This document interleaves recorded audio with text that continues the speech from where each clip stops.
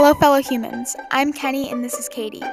Today we're going to be talking about trauma responses. We will go over the basics of trauma, unhealthy coping mechanisms, and the opposite of that, healthy ways to cope with and respond to trauma. First off, what is trauma? By definition, trauma is a deeply distressing or disturbing experience. There are different types of trauma. Three main categories are known as acute, chronic, and complex. Other types can include physical, psychological, little t, and big T. Knowing this information, let's talk about what acute trauma is. Acute trauma is typically a result of a single event. This event would have to be extreme enough to cause a lasting idea that something could threaten a person's security. Secondly, chronic trauma is developed over a long period of time that contains consistent distress and traumatic events. Finally, complex trauma occurs as a result of multiple traumatic events. It's typically caused by recurring detrimental experiences. There are various types, but these are the big three. Now, let's talk about how to identify whether you have experienced trauma. The main method is to analyze your symptoms. A person with trauma would have a significant decrease in energy levels to the point where they feel a lack of motivation to do things they may have once enjoyed. Trauma can also lead to feelings of loneliness and apathy, potentially causing unhealthy relationships. Some people may also have flashbacks of terrifying memories. Although you must keep in mind that even if you have some of these symptoms occasionally, that does not mean you have trauma or are suffering from a mental illness. Now that we've gone over the basics of trauma, let's go over unhealthy ways some people cope. If you have experienced trauma, you deal with it through a method of coping. This may include dancing out to Harry Styles, reading your favorite book, and many others. These are all types of healthy coping mechanisms because they're not hurting you in any way and allow you to heal. But for many others, they cope in ways that are actually damaging to themselves and their mental health. These are known as negative coping mechanisms. Negative coping mechanisms prevent yourself from healing in a healthy way and can actually make trauma or stress way worse. What are negative coping mechanisms? 1. Types of coping that are used heavily in today's society are drugs, alcohol, and smoking. I'm sure you have all learned the dangers of these things, and they're all true. This type of coping not only affects your physical health, but can worsen your mental health, become addictive, and can ruin relationships. I know this type of coping provides a relief, but it is short-term relief for a lifelong suffering. 2.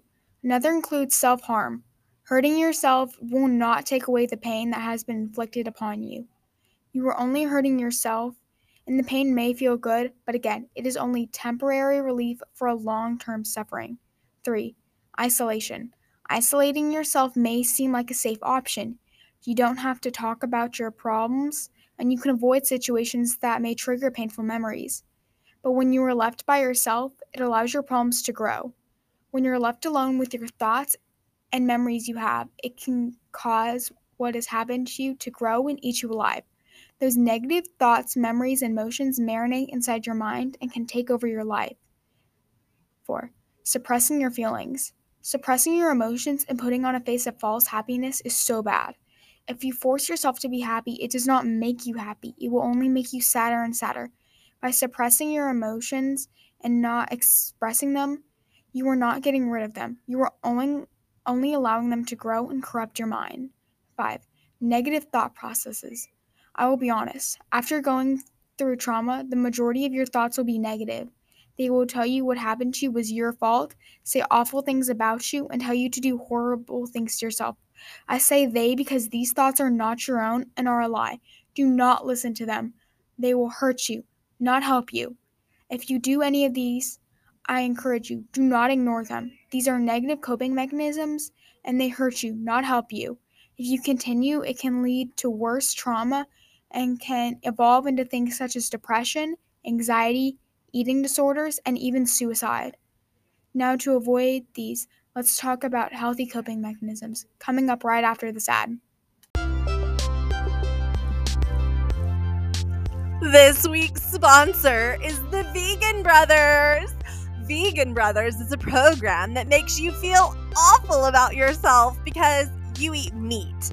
And if you eat meat, you're a monster. Try your 30-day free trial today. If you are struggling with trauma, my best advice for you is to tell someone.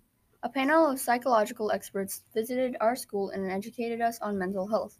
The main point they made when dealing with trauma is to tell an adult, I know this can be scary, but trust me. There are people who care about you and want to help you. So, find a trusted adult and tell them what you are going through. Under some circumstances, you may need to seek therapy or counseling for your trauma. You don't need to be scared. There are people out there who want to help you and have dedicated their lives to helping people who have gone through trauma. The most important thing in your recovery process is don't isolate yourself. Be honest about your emotions and find a special someone you can confide in. Don't forget, your emotions are valid and speaking about them does not make you weak. If anything, it makes you stronger than most. We have discussed unhealthy coping mechanisms. So, what are healthy coping mechanisms? Number 1. Create a routine. Creating a routine or schedule will help you keep some normality in your life and allow you a level of control. Number 2. Exercise. Try to move for 30 minutes to an hour each day. It doesn't have to be a 5-mile run or lifting, just something simple like walking or riding a bike. Do what is best for you and your recovery. Number 3. Find a hobby. Find something positive in your life that you enjoy doing. Reading books, drawing, or cooking are inexpensive and productive ways to relieve stress. Focusing on a hobby can help divert negative energy and create a more positive emotional environment. Number 4, take care of yourself. Take a few minutes each day to put yourself first. Meditating, dancing, praying, or a spa day are a few examples. Basically, just find some ways to let your mind and body relax from all the stress and trauma you have experienced. Cut things out of your life that are hurting you and don't put yourself in situations where you know you will get hurt. Number 5. Take care of your physical health. Make sure you are getting ample nutrition and adequate sleep. A lack of sleep can increase stress and prevent you from healing. So, reduce social media time as it can have a negative impact on your mental health. Stepping outside for a breath of fresh air can do wonders for brightening your mood. You can never go back to the person you used to be from your past, but you can be a new person now. Your trauma does not define you. Your mental health does not define you. Your past does not define you. You define you. Your trauma is not you. It is just a part of you, so don't let it be you. Don't stay stuck in your trauma, but instead move forward knowing you're a fighter with everything you have overcome. You are loved despite what your thoughts say, and any trauma you've experienced is not and will never be your fault. Okay, let's recap. There are many types of trauma which are caused by different reasons. As a result, each individual has their own way of coping. Overall, if you feel suicidal, depressed, or are experiencing a mental illness, seek help. You can call Team Lifeline at 1-800-248-8336 or go to their website at teamlifeline.org or the National Alliance on Mental Illness, NAMI. Go to their website at NAMI.org. Thank you for listening to our podcast. Now go out and remember, the trauma you have experienced is not your fault and will never be your fault. And the fact that you have made it through your trauma and are still here proves you are more of a fighter than you will ever know.